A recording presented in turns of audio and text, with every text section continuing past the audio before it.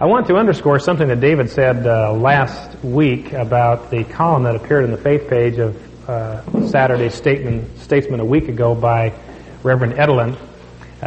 Some of you may have been distressed or puzzled by some of the material in that column. I was mostly puzzled because as he discussed the word covet, I realized he was saying things about that word that I had never heard before. And I thought perhaps I had overlooked something in my study or my training had been deficient in some regard. So I ransacked every book in my library that had any level or depth of scholarship to it to see if I could track down exactly where he was coming from. And as you remember, he adds to the meaning of the word some connotations of superstition and witchcraft and casting spells and so on. I looked at every reference book I could get my hands on, and there is just not a shred of evidence anywhere for his discussion of that word. I don't have any idea where he came up with the attachment of covet to superstition and witchcraft, but there's no basis for it in fact, so you no longer need to be troubled by that if you ever were. It's clear that the word simply means to desire or to long for. It means the same thing in the related languages of Ugaritic and Arabic. The Greek term that's used to translate it means exactly the same thing, and there are no hidden little secret nuances to that word. It simply means you are not to long for something that belongs to someone else, and it means the same thing today that it meant then and still applies to us today. So, enough of that. I'd like for you to turn to Acts chapter 3 with me today. We have for us in the first 10 verses of this chapter of Acts 3 what we could consider a one-act play in 4 scenes. Play is fiction, whereas this is reality, but nevertheless it proceeds somewhat in that fashion. We discovered last week in verse 43 of chapter 2 that during this period of the early church, many wonders and signs were taking place through the apostles. Luke singles out one of these wonders and signs here in the opening verses of chapter 3, and I believe he picks this particular miracle, omitting others, because of the consequences that followed upon this miracle. In the rest of chapter 3, which David will discuss next week, you will see that Peter is given an occasion as a result of this miracle to preach a sermon which results in the conversion of several thousand Jews, expands the membership of the church. It was significant in that respect. And also we find that as a result of this miracle and the public uproar that was created by it, Peter and John were dragged before the Sanhedrin, arrested and made to appear before the ruling body in Jewish affairs. So for the first time, these disciples of Jesus were face to face with the Jewish religious authorities, and it was this miracle which precipitated that encounter. So Luke, I believe, selects it for that reason. Now, as any good playwright does, he introduces us to the protagonists in the first scene. Let's look at verse 1 first of all. Luke begins his account. Now, Peter and John were going up to the temple at the 9th hour, the hour of prayer. Peter, of course, is the most predominant and prominent member of the apostolic band in the opening chapters of the book of Acts.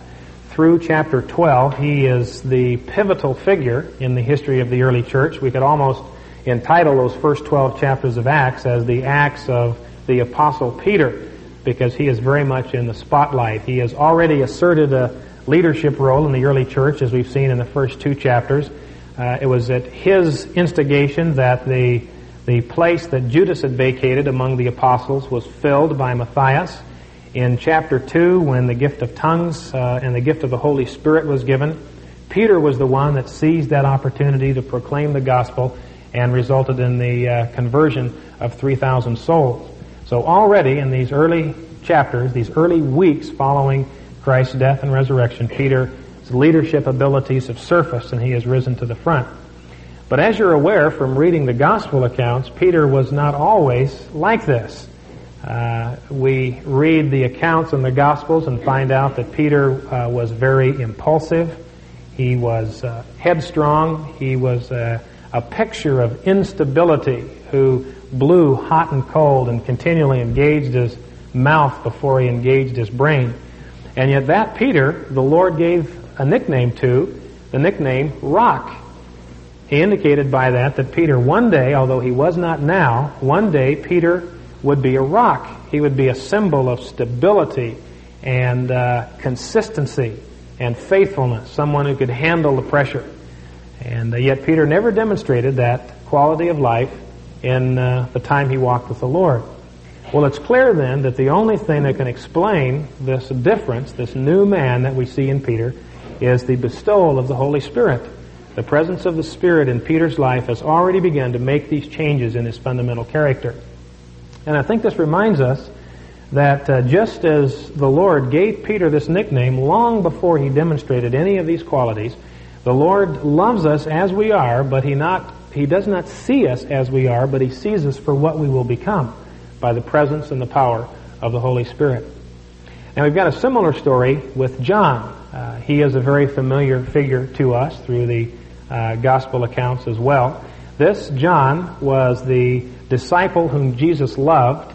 He was the disciple in the upper room discourse who leaned on the breast of the Lord in a very intimate moment around the Lord's table. So we can say, I think safely, that this John was the Lord's best friend. This John was the best friend that the Lord had in His incarnate life on earth. Now, as I considered John and what kind of person would be a likely candidate to be the disciple whom Jesus loved, I instinctively thought that this man would have been someone who was gentle, who was kind, rather shy and retiring, someone kind of laid back and calm and serene, someone to whom the Lord would be attracted. But I discovered as I read the Gospels that picture of John just won't stand up to scrutiny. For one thing, the Lord gave him a nickname just as He gave Peter a nickname. And the nickname that He gave to John and to his brother was Sons of Thunder. Now that's not the kind of a nickname you give to a Casper milquetoast. You do not call someone like that a son of thunder. Later we find that as Jesus is traveling through Samaria with His apostolic band, there was a Samaritan village which gave Him a particularly rude welcome. And John, being the gracious person that he was, immediately offered to the Lord to call down fire from heaven and consume this unsuspecting little Samaritan village. So John was not the quiet, mousy kind of man you might expect. He was rough and rugged. And yet he was the man that was the most intimate companion of the Lord when He walked on earth. Now maybe you fit into John's category. Maybe you feel a lot more comfortable with a pair of white boots on and a gun or a fishing rod in one hand rather than a Bible. Well, there's hope for you, because just as John was an intimate companion of the Lord, you can be too. But we see that John too changed as the Spirit began to work and impart His life in him. This John, who was a son of thunder and who wanted to see a Samaritan village destroyed and wiped off the face of the map, became the one man in the New Testament that's most closely identified with love. He is known as the Apostle of Love. So he changed, he mellowed, he became a man of compassion and love in his later years. And that's the work the Spirit produced. Well, perhaps you are a Peter or a John in personality. Perhaps you're married to somebody like that. You may be inconsistent and unstable and impetuous. You may be married to someone like that. You may be rough and rugged and macho and all that, or you may be married to someone like that. Well, the story of these two men is an encouragement to us that there's hope. We will not always be what we are today. By God's grace, the work of His Spirit, we will change. We will become more mature in these areas. When my wife and I were going through premarital counseling, we took a temperament analysis test, which read out this nice little profile of what our personalities were like. And there's one category on this personality profile which rates you in terms of your sympathy versus indifference. And we took this test, and our results were plotted on this graph. And the way this graph operates, there is a central zone which is considered desirable level of behavior in this regard. It's a dark gray. Then there's a little lighter gray zone which is acceptable. Then there is a very light gray zone which says needs improvement. And then beyond that there's just white. And the answer key doesn't say anything about what happens if you fall into the white part of this graph. Well, it turns out that both Debbie and I fell into the white portion of this graph on opposite ends of that spectrum. She was rated completely off the chart in oversensitivity, and I was rated completely off the chart in indifference and lack of sympathy. Well, that's just tailor-made to create problems and conflicts in marriage. And we have discovered that instinctively I tend to think that Debbie is overreacting and is oversensitive, and she regards me in situations of conflict as someone who is indifferent and does not care. But we were committed to go ahead and get married despite what we had discovered about each other. And the reason was that we knew we had access to the Holy Spirit, that we were not left to work out these personality problems and conflicts ourselves. We had access to the same Spirit that transformed Peter and John, and that same Spirit is active in you today. Now, Peter and John were part of the inner circle of the Lord. There were three men that formed his closest circle of friends, Peter, James, and John. And Peter and John were present at several critical periods in the life of the Lord, present at times when no other of the disciples were present. When Jairus' daughter was raised from the dead, Peter and John and James were the only ones in the room with the Lord. When the Lord appeared on the Mount of Transfiguration, again, Peter and John were the only ones there along with James. When the Lord gave the Olivet Discourse in Matthew 24 and 25, Peter, James, and John again alone were present. When the Lord agonized in the Garden of Gethsemane, it was Peter and James and John that he took with him into the inner part of the garden. And this suggests to us that one of the Lord's principles of ministry was to spend quality time with a hand-picked few men, the men that were the most responsive to the truth and to the Lord. These were the men that the Lord invested his quality time in. And these men did not have a lot to offer from a worldly standpoint in terms of education, in terms of personality or willpower, in terms of their status in the community. But the Lord saw in them a faithful, responsive heart, and he invested his quality time in these men. And here we can see that strategy paying off as these men, now assuming the burden of building this early church, do so with courage, with poise, and with grace. And I would encourage you to imitate their example as you come across men and women in your circle of acquaintances who have a hunger to grow and a heart to mature. These are the people to spend your quality time with. Encourage them in their faith. Pray with them. Study the Scriptures with them, because that's the Lord's pattern of producing leaders for the church. Now, we also know that Peter and John were close friends. Not only were they close friends of the Lord, but they were close friends with each other. The Lord sent them to prepare the Passover together. The night the Lord was betrayed, they together went into the courtyard of the high priest. The morning of the resurrection, it was Peter and John together who ran to the tomb to investigate Mary's story. We see them operating here together, going to the temple at the hour of prayer. When the gospel spreads to Samaria in chapter 8, it is Peter and John together who go down there to check on the fledgling church in Samaria. And later, Paul will refer to these two men as pillars of the church. So they operated in ministry as a team, Peter and John as a team, and their teamwork was predicated on their friendship together. And I would encourage you to do the same as you are involved in certain ministry endeavors. Encourage your close friends to become a part of that ministry with you. Encourage them to be a part of a team that reaches out in ministry. Now we see that these men were going to the temple. This was after the resurrection, after the bestowal of the Spirit, and yet they still continued to be worshiping and practicing Jews. And we find down through the early years of church history that the early Christian Jews continued to worship in the temple and continued to be ritually observant Jews until they were actually thrown out of the temple and thrown out of the synagogues.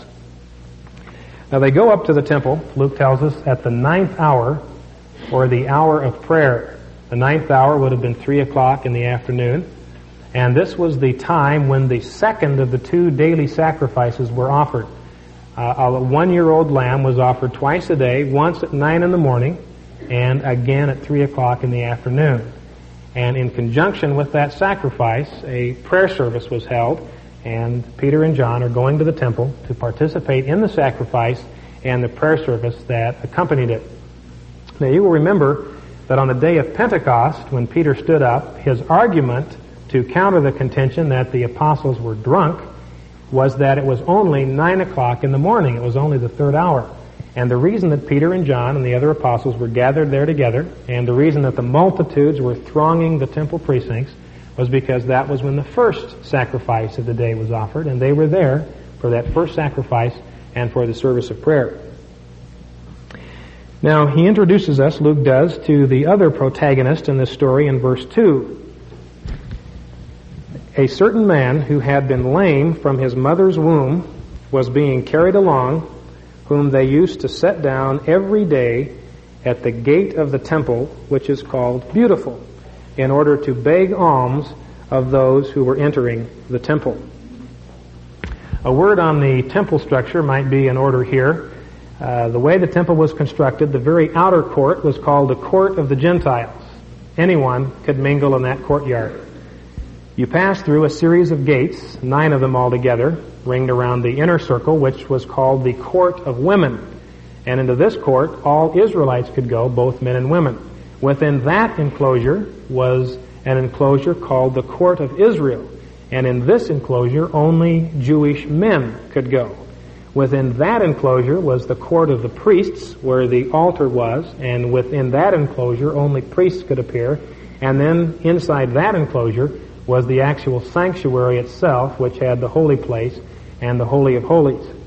Now, this gate, which is called Beautiful, was one of those 9 gates which enabled people to pass from the court of the Gentiles into the court of women.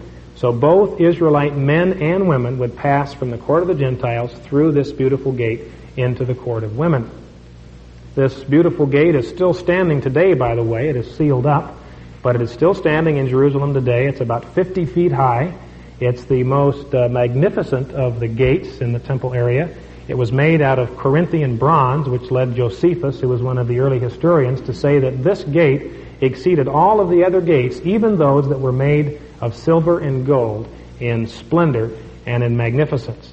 And this was the gate that this poor beggar had chosen to rest. Now, begging was a despised occupation at that time, but this man, although he was held in contempt by many of the Jews, nevertheless was a pretty sharp cookie. And I want to tell you why. If you were going to beg in the state of Idaho, you would pick the best possible corner with the most traffic, most likely to succeed. You'd probably pick Fairview and Cole. When I noticed that when the students from BSU go on their hobo days, they've just always got Fairview and Cole just blanketed with a whole plethora of hobos to gather contributions from passing motorists. Well, this man had the same kind of savvy. He parked himself at the gate called Beautiful, so that as Jews passed from the court of the Gentiles into the court of women, they would see this marvelous, splendorous gate, and it would be in stark contrast to this poor beggar sitting at their feet. And not only that, he did not set up shop out on the street where the riffraff would pass by, but he set up shop in the temple precincts where only the devout Jews would go.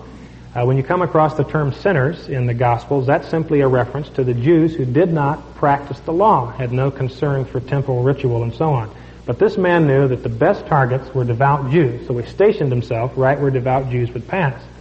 And not only that, he picked a spot that both Jewish men and women would pass. Now, if your wife is anything like mine, she tends to be a pretty soft touch for someone with a good story. If you want to sell Girl Scout cookies or tickets to school carnivals, you just come by our place and we can probably do you some favors.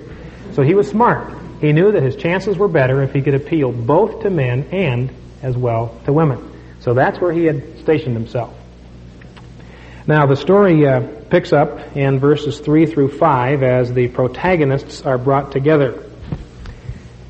When he saw Peter and John about to go into the temple, he began asking to receive alms. And Peter, along with John, fixed his gaze upon him and said, "Look at us." And he began to give them his attention, expecting to receive something from them. Luke tells us that Peter and John fixed their gaze on this man. This is the same word that Luke uses in chapter 1 to describe the apostles as they gazed into heaven after the ascending Lord. Certainly the first time they'd ever seen anything remotely like that. That's a little commonplace for us in the age of Star Wars and The Empire Strikes Back, but this was certainly the first time they've ever seen a special effect like that. And you can imagine the intensity of their gaze as they followed the Lord as he disappeared from sight. Luke uses the same word here. Peter and John fixed their gaze on this man, looked him right in the eye. And Luke tells us in verse 5 that he stared right back. He began to give them his attention. He stared them right back, eyeball to eyeball. And this suggests, by the way, that this is probably an eyewitness account, that Luke probably picked Peter's brain for the details of this account. It just has those marks of an eyewitness event. Now, this man evidently figured he had a score here. He expected to receive something from them. Here finally were two men that paid him some attention, and he figured the coins were about to spring into his little cup. And the rabbis at this time, by the way, were exalting the almsgiving as an act of righteousness. Some of the rabbis even equated the two. According to their teaching, if you wanted to be righteous, you would give alms. So naturally, this man had expected to receive this kind of charity from these men, as any good Jew would be prone to do. But he gets surprised, and as we move into scene 3, where the story climaxes, we find out what happens in verses 6 through 8. But Peter said, I do not possess silver and gold, but what I do have I give to you. In the name of Jesus Christ, the Nazarene, walk. And seizing him by the right hand, he raised him up, and immediately his feet and his ankles were strengthened, and with a leap he stood upright and began to walk, and he entered the temple with them, walking and leaping and praising God. Luke tells us his healing was done in the name of Jesus Christ of Nazareth. And we need to be sure that we understand at the outset that when the Scriptures use the expression, the name of the Lord Jesus, there is no superstition or magic involved in this. It is true that certain Oriental peoples believed that there were certain magical qualities to names, but the Jews did not believe that. They believed instead that when you used a man's name, you were using it to represent everything that he stood for, all that he was, what he was in his essence, everything that he was. And that's what Peter is telling this man, that this act that I am performing not in my own power or authority, but I am performing in the name of the Lord Jesus, that is, with his power and with his authority. I am acting on the basis of all that he himself is and can offer to you. We have the same expression today when a law officer goes and beats on someone's door and says, open in the name of the law. They're using name in exactly the same way. It's a representation of the power and the authority by which they act.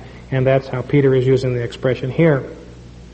Now you'll observe that Peter had to help this man to his feet. If you remember the story of the paralytic in Mark 2, the Lord just commanded the man to pick up his pallet and go home, and he did. But this man, evidently, if I can reconstruct it, probably sat there with kind of a dazed expression on his face. Now, he'd sat there for all of his adult life, and all that had ever happened to him is people passed by and occasionally dropped a coin in his cup. And all of a sudden, this wild-eyed Jew stops, stares him right in the eyeballs, and tells him to get up and walk. And I imagine he probably just sat there stunned for a moment, and the thoughts that went through his mind were probably something along the order of, what is this Looney Tune Jew doing now? And he just sat there for a moment. So Peter decides he needs to help him to his feet. So he reaches down and seizes this crippled man by the right hand and raises him to his feet. And as he comes to his feet, he could feel the strength returning to his feet and to his ankles. And Luke uses fairly precise medical terminology, being the doctor that he is, to describe the process of physical healing that is taking place. So the man raises to his feet, feels the strength returning to his legs, and probably for the first time in his life enters into the temple along with Peter and John. But Luke is careful to point out twice that he doesn't just walk casually into the temple precincts with Peter and John, but twice Luke says he went in leaping. Now you can imagine the kind of attention this would have aroused in the quiet decorum of the holy temple precincts to find this banshee hopping around all over the place. And we find that in verses 9 and 10 it did arouse quite a bit of attention. And all the people saw him walking and praising God. Probably pretty hard to miss. And they were taking note of him as being the one who used to sit at the beautiful gate of the temple to beg alms, and they were filled with wonder and amazement at what had happened to him. So naturally, these people were familiar with this man. They passed through the temple gates every day and repeatedly saw this man, and all of a sudden, this man was a new man. They saw a man they had never seen before, leaping and walking and praising God, and naturally, they were filled with astonishment at what they had seen take place. Now, this raises the question of healing for us today, obviously. This was a clear case of miraculous healing. And it forces us to ask the question, is the same kind of healing going on today? Can we expect today the same kind of healing activity that we see expressed in this passage? Now, there are many Christians, many brothers and sisters of ours, who contend that healing ought to be a regular, everyday practice for the Christian body. That there is no reason for anyone who is a Christian to be sick, to be lame, to be disabled. That all Christians need to do is claim the healing power of Jesus, and they will be healed. And they find it difficult to think that a Christian could be actually sick or ill. A good friend of mine, Jim Tuck, told me recently of an encounter he had with a man who believes this way. This man believes that no Christian should ever be sick. And he came to see Jim one day with a bad case of the sniffles and kind of bloodshot eyes and looked kind of hung over and drugged out. Had obviously been doing battle with a pretty severe cold. So they began talking about this issue of healing and so on, and the man expressed his own belief that Christians should never suffer, should never be ill. So Jim gently pointed out to him the fact that his own condition seemed to contradict his theology. And the man said to Jim quite sincerely, well, you need to realize that what I have is not really a cold. All I have are the symptoms of a cold. See? And that's how he weaseled himself out of that one. But we do need to ask this question if we can expect the same kind of action on God's part today. Now, I would say, first of all, that we should not rule out this possibility. God is God. He can heal anybody anytime He chooses. He can use any means that He chooses to do so. And we have no business to tell God that He can no longer heal people.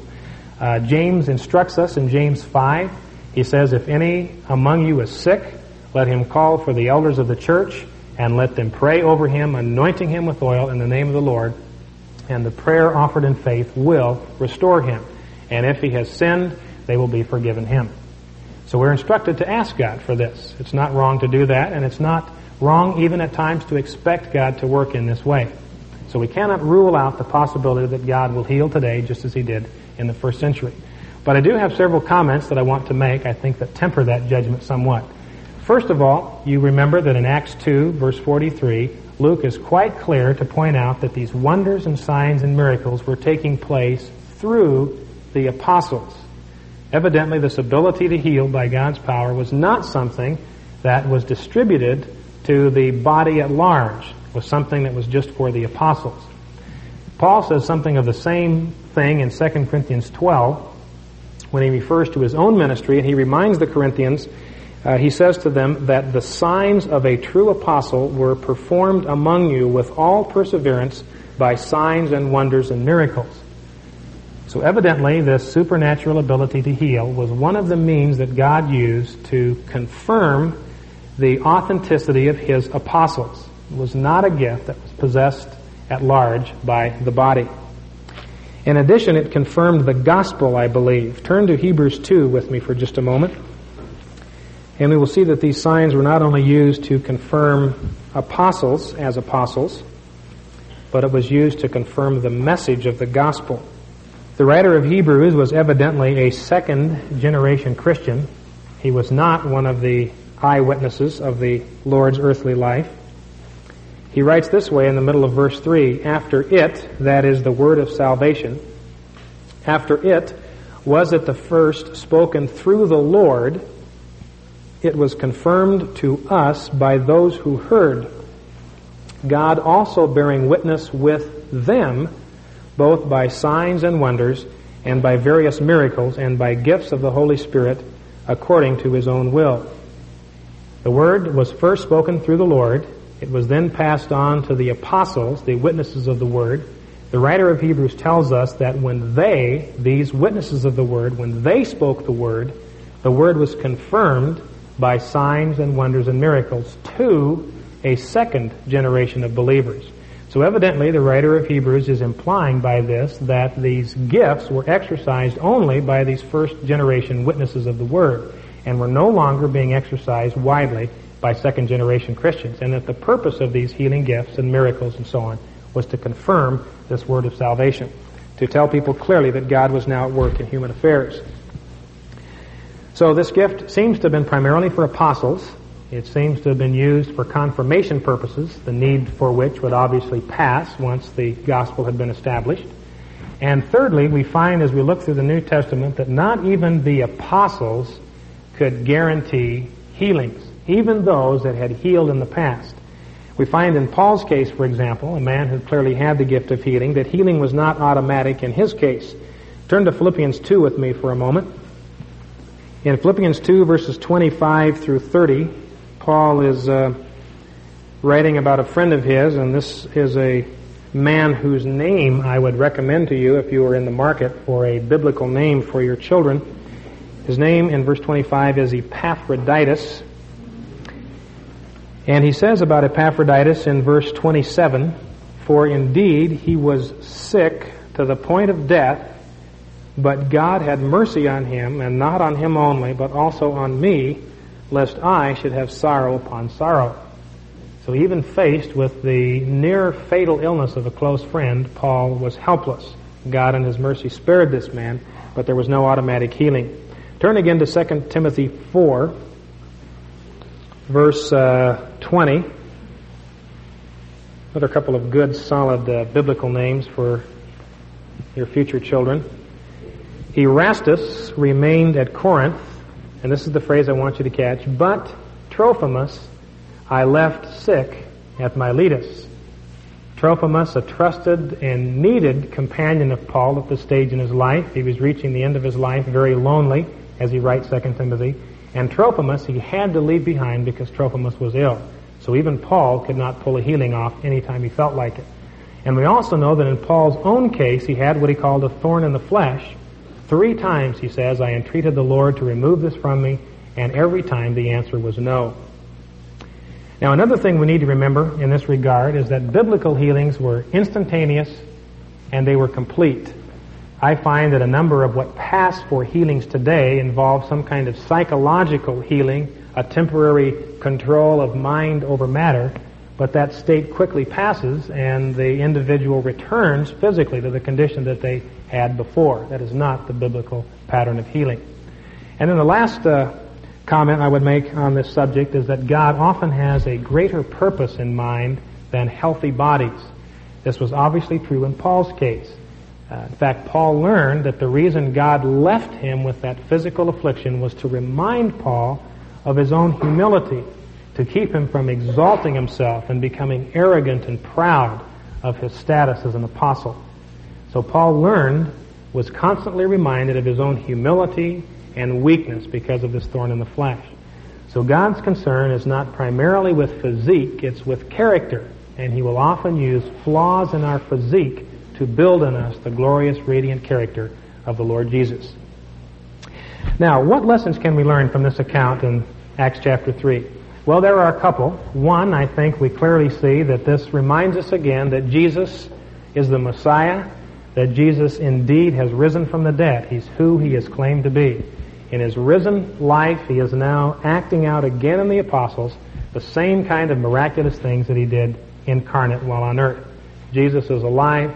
He is risen. This reminds us of that. Secondly, I think we have for us here a pattern by which we can be agents of healing for others, just as Peter and John were. These miracles of the Lord are called signs in the New Testament. This means that they always point beyond themselves to some deeper reality.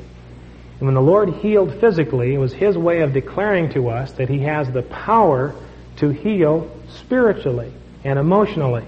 That the same power that can restore a broken body can restore a broken life.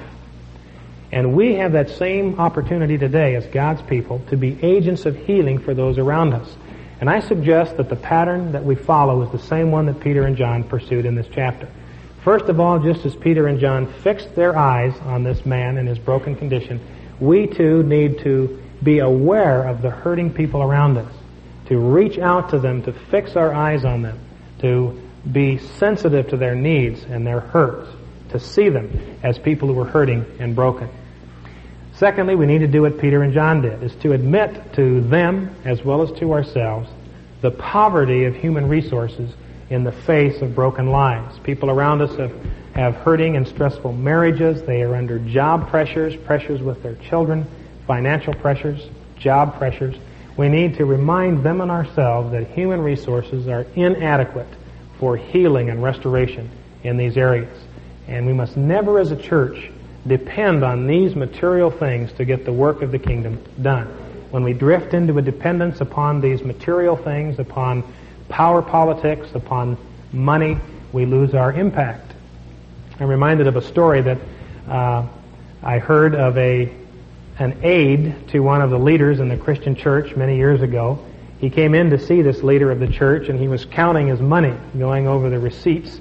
And he looked up at this aide and he smiled to him and said, you know, the church no longer needs to say, silver and gold have I none.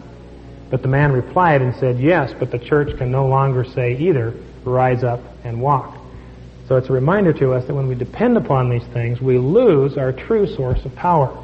As we move into this new building, for example, it's brick and mortar, it's useful, it's helpful, but we must never think that that's going to do anything to mature this body. A building cannot make someone more loving and gentle and faithful and forgiving. It takes only the resurrection power of God at work in life to do that.